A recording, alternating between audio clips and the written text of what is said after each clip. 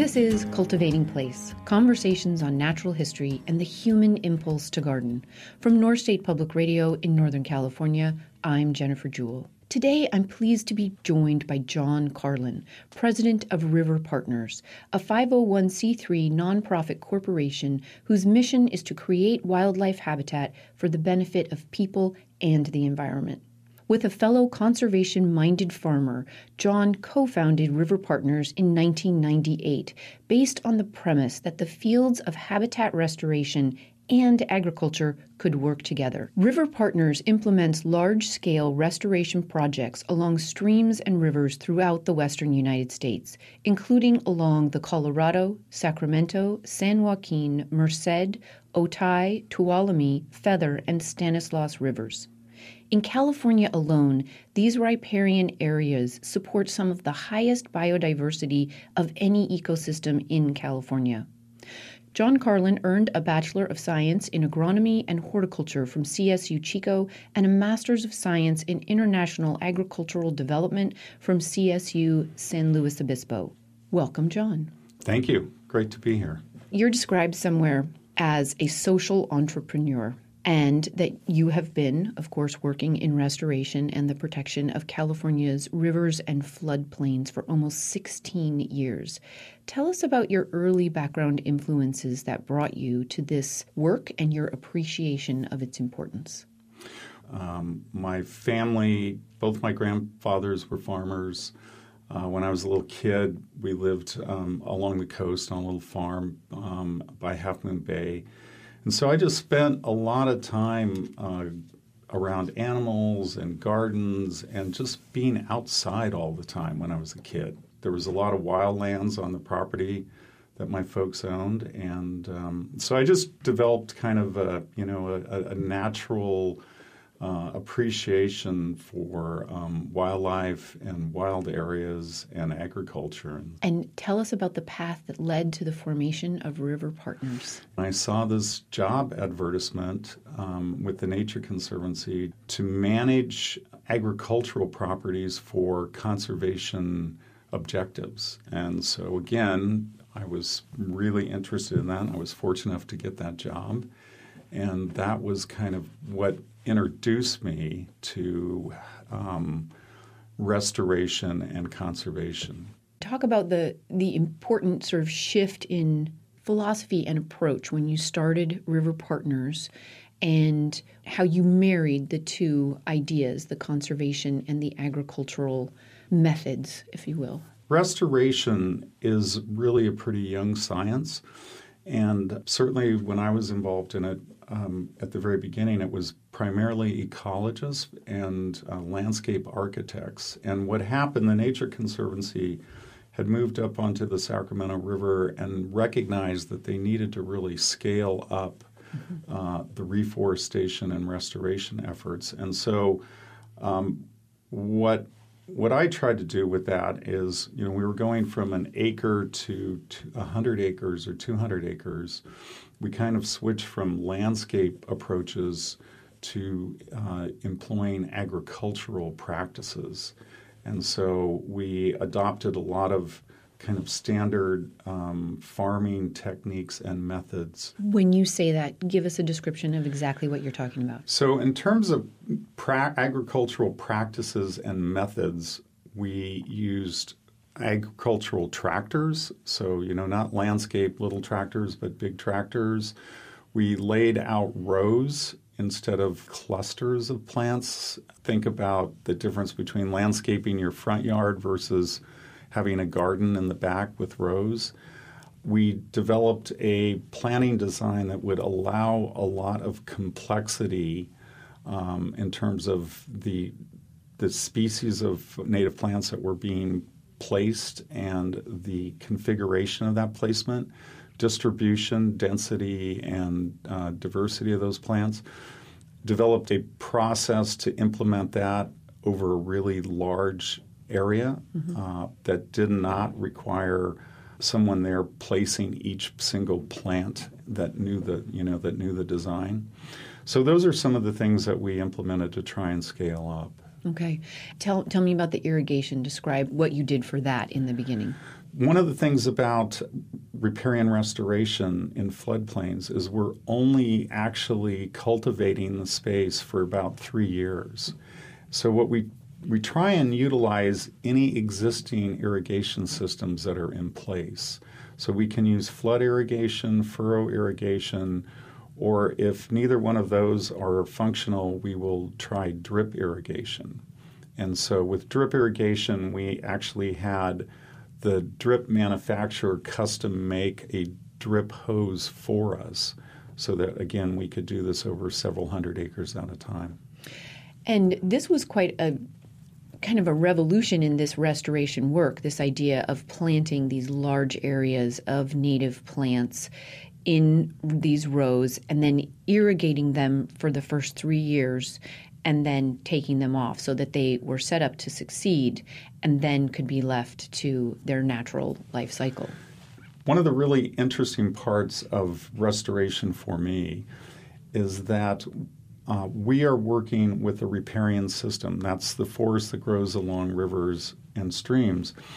And those forests are successional. So they start out as a community of willows and cottonwoods, and over the course of 100 years or 150 years, they evolve into an oak woodland or a savanna grassland, and they just change they change over that period of time.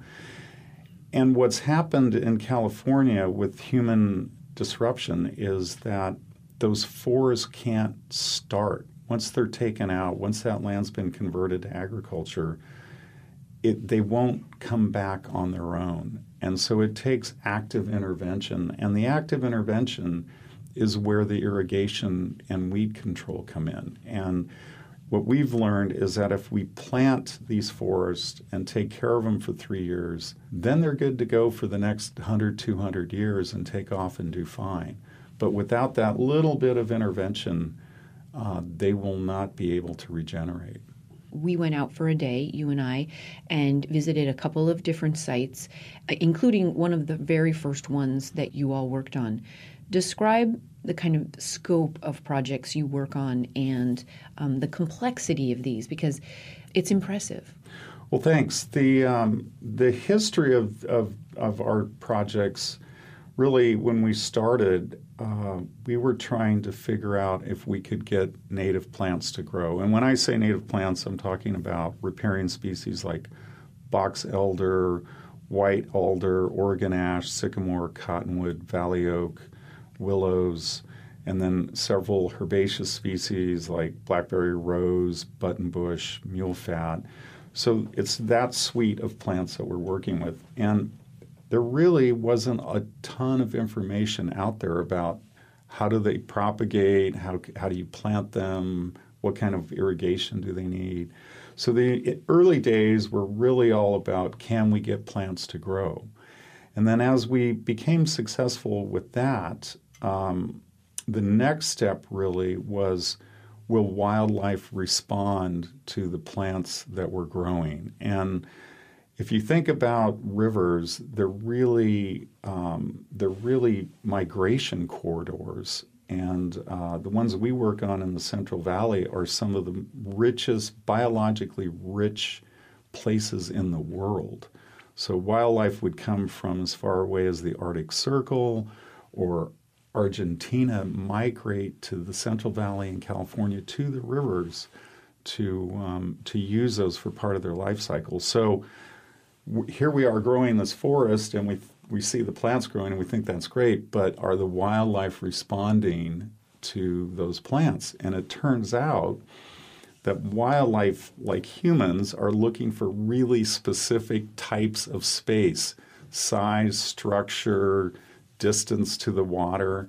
And so it took us a long time to kind of learn what kind of configurations of different plants and different densities will really optimize the wildlife use. So that was kind of the second phase. And then the third phase is we got really, as our projects got bigger and we went from 10 acres to 50 acres to 100 acres to 500 acres, because we are planting all these plants in designated floodways, the flood control engineers really became concerned about our work. And so the next phase of our projects, we had to develop projects that were flood neutral, so that when floodwaters came down the channel, the vegetation we were planting weren't blocking the floodwaters. And that was a really interesting exercise, to find the plants that would bend over during flood events and lay flat and actually allow the conveyance. So get the plants to grow, create wildlife habitat, and make it compatible with human needs. And that's really been the challenge. And that's also one of the really interesting and gratifying aspects of this work, is because then you really get to engage the community and not only have these forests work for wildlife, but also have them work for the human communities that are nearby. Right. This work that you're doing sits inside this much larger narrative of how we as humans have developed our land, developed our cities and our communities, and for a long time tried to control water that was flooding and endangering things that we had put in the wrong places to start with. And then we are coming as a whole culture, I think, to a much better understanding of how we have kind of messed things up and how to try and restore them, which is why this restoration work is even necessary. So describe the land that you are generally being asked to restore and what you are restoring it from, and why is it being given to you? Why do people want to take 500 acres and restore it? What is the objective? One of the things that's really important to remember, in California, over 95% of the historical riparian forest is gone. And it's been converted to agriculture, it's been converted to housing and homes and cities. And so there's just very little bit of this habitat left, and yet this habitat is hugely important for all these different wildlife species. So we're seeing a lot of these species just hanging on by their fingernails. They are listed as threatened and endangered. They are on the verge of extinction. And people have recognized that they don't want to see salmon disappear from our rivers. They don't want to see leaf-spells vireos never come back to the Central Valley. So state and federal agencies, through the Endangered Species Act, are saying these are really critical habitat that we have to protect. At the same time, on the economic side of the equation, land that was converted to agriculture back in the day when it was just, we were planting kind of fence row to fence row, people have also recognized that this is really expensive property to farm because it floods every 3 or 4 years. And basically, I should say, every property that we work on is flood prone in the floodplain and ideally connected hydraulically to the river. So from our perspective, when I put my farmer's hat on, we're taking land that's marginally profitable from an agricultural perspective and converting it to some of the richest, most productive wildlife habitat in the state. And so I think that's really a great trade-off. I'm Jennifer Jewell, and this is Cultivating Place. Today we're speaking with John Carlon, president of River Partners, a nonprofit corporation which he co-founded in 1998 with a mission to create wildlife habitat for the benefit of people and the environment. We'll be back after a break to hear more about this work, what River Partners has accomplished, and what they have learned with experience over time. Stay with us. This is Cultivating Place, conversations on natural history and the human impulse to garden. This week we're speaking with John Carlon, farmer and co-founder and president of River Partners. River Partners is a nonprofit corporation working throughout watersheds of the western United States to reclaim flood-prone agricultural land and return it to the healthy riverside successional forest it once was. This work at the same time benefits many aspects of the entire interdependent ecosystem. We're back after a break to hear more. There is a great case that you make that in doing this, in restoring this land, you make the entire agricultural land that's now pushed back just a little bit, more productive and healthier. You make the water and water quality of the river and the floodplain healthier, and you benefit the environment as a whole, also creating healthy recreation area. A couple of the projects that I guess we're the most excited about are ones that have multiple stakeholders and multiple objectives. And the more we learn, the bigger that community becomes. Mm-hmm. And we have projects that have 5 or 6 different funders, state and federal agencies, projects that involve the local communities, projects that are achieving multiple objectives. So by allowing this land to flood and having it revegetated, floodwaters slow down a little bit and they sink in. And so that helps with groundwater recharge. It can also allow the flood protection system more space, and it can allow it a little more time to drain, and it can reduce flood damage. It creates amazing recreational opportunities for everything from hiking and fishing to bird watching. And you can have a water trail where you could canoe from one recreational area to the next. These projects are sequestering carbon. Again, we're planting trees that it becomes a carbon sink. It's cleaning and recharging groundwater. We're retiring an incredible amount of groundwater. Again, these are old farms that we're taking out of irrigated agriculture. On one farm alone that we did in the San Joaquin, we are saving 7,000 acre-feet of water per year from that one farm alone that's getting permanently retired.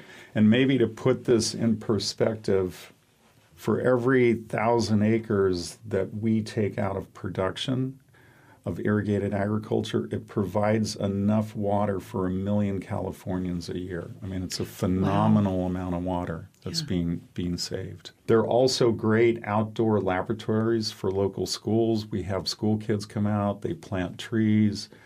And then the other thing we've done over the last 5 or 10 years is we've basically hired the California Conservation Corps, and they're doing the bulk of the manual labor, which again provides young people the opportunity. It provides them a job, and it also provides them an opportunity to get outdoors, learn some skills, and gain an appreciation for nature. So after 16 years of this kind of work, what do you find most exciting going forward? Well, the biggest lesson for me is the more I learn, the less I know about this. And we really are, as a culture and stewards, we're just barely beginning to understand how all this stuff works. So the hope is that, we can save the pieces. We don't have species go extinct. We don't lose genetic material by our mismanagement. And then as we get better at this as a culture and a society and learn how to manage our rivers so they can be sustainable over time, then we have all those pieces in place still, and we don't lose them. And really, that's, I think, our little small contribution to this process is to try and preserve that. Talk about some of the changes you've made in your planting planning. So originally, 16 years ago, you started with the idea of planting in straight rows, and you focused pretty solely on the keystone large tree species and some of the larger shrubs. How is that different in how you do this now? So when we started, the theory was if we could get the trees to grow, the, quote, understory would come in on its own. And the idea also was that by planting in straight rows, we could make this, we could get a lot more conservation done for the dollars that were available. And what we've learned is that the wildlife doesn't really care if the trees are in straight rows, but the neighboring communities don't want these wild areas to look like a farm. So we've been able to contour the rows and break up that visual line of sight for our neighbors. And then we've really gone in and tried to cover every square inch of ground with a native plant. So we have the woody species, but we also put in a lot of herbaceous species and then grasses. And the grasses, what really part of the objective here is when we leave after 3 years, there's really no maintenance. So we need to leave these sites in a state where they're resilient, and they're resilient to floods, fires, pests, and invasion by non-native species. And what we've learned is by trying to cover every square inch out there on the site with a native plant, that we can really protect the integrity of that site over time. This sort of stream of learning and all of these different stakeholders that take part in some of these more complex restoration projects, it's almost like a metaphor for how connective our rivers and waterways are for us as whole regions. You look at just one of these rivers that you work along, and it connects so many different people, to say nothing of so many different bioregions across our state. Every single action that you are taking to restore this habitat must have just thousands of ripples out into the environment and the ecosystem beyond it that you can't even anticipate, in fact. Talk a little bit about what you've been recently learning about how the salmon are directly benefited by this restoration work. Recently, we've just really started to focus on bringing fish up onto our projects. And initially, we monitor birds. They can fly in. There was the endangered elderberry beetle that colonized some of our sites. We were able to look at that. There's other mammals like riparian brush rabbit that is coming back on some of our sites.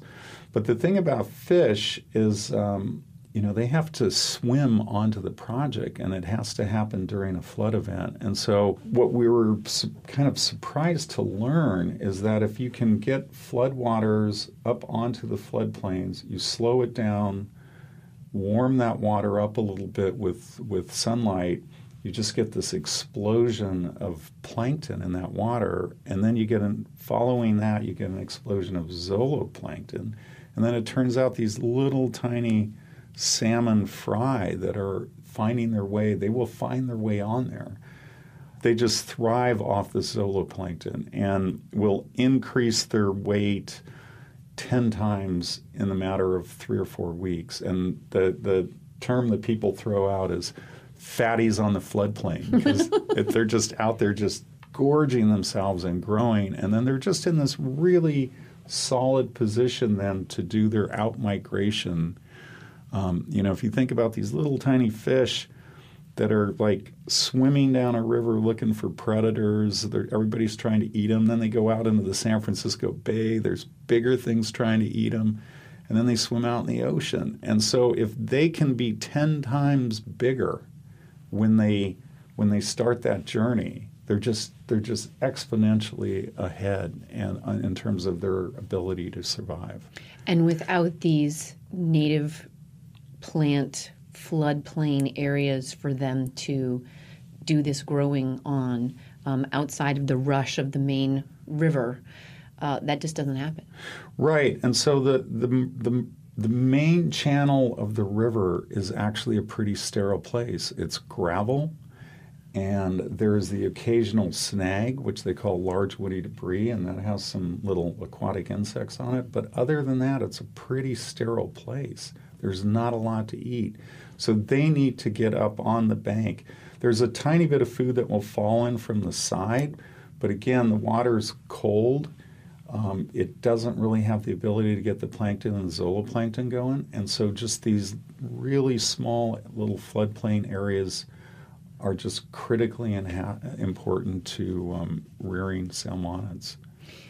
One last story before we finish. There is a bird. There's a bird story. There's a bird story. So one of the really great things that happened is we have a project on the San Joaquin River National Wildlife Refuge. We restored about 3,000 acres on that refuge.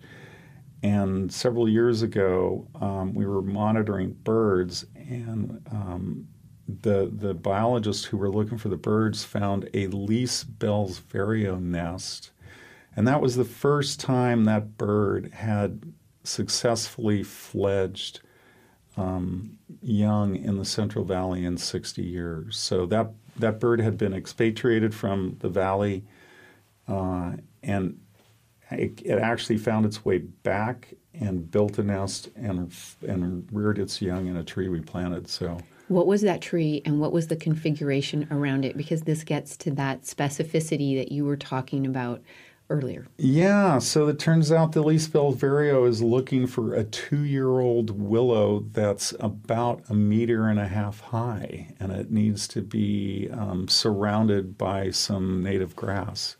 So yeah, it has really specific requirements for what it's looking for. Is there anything else you would like to share with our listeners? I would just encourage everyone to get outside and enjoy our local rivers. They are an amazing resource to our community. I would encourage folks to look around their property, especially in agriculture. There's a lot of opportunities to kind of integrate little areas of wildlands and wildlife corridors onto your farm. And I think you can even actually do that with cities. I mean, with your property in town, and then certainly cities can coordinate and put together little corridors along the waterways that go through town. And all those little pieces put together actually add up and make a huge difference for wildlife. Thank you very much for joining us today, John. Thank you. John Carlon is president of River Partners, a nonprofit corporation whose mission is to create wildlife habitat for the benefit of people and the environment. Join us again next week as the conversations continue on the many ways people engage in and grow from the cultivation of their places. Hope you'll listen. Cultivating Place is a co-production of North State Public Radio and JewelGarden.com. The program is produced by Sarah Bohannon. For this week's audio archive or to subscribe to the podcast, please visit mynspr.org. For more information, including many photos, please visit JewelGarden.com. For daily photos and more, follow Cultivating Place on Instagram and Facebook. Until next week, enjoy the cultivation of your place. I'm Jennifer Jewell.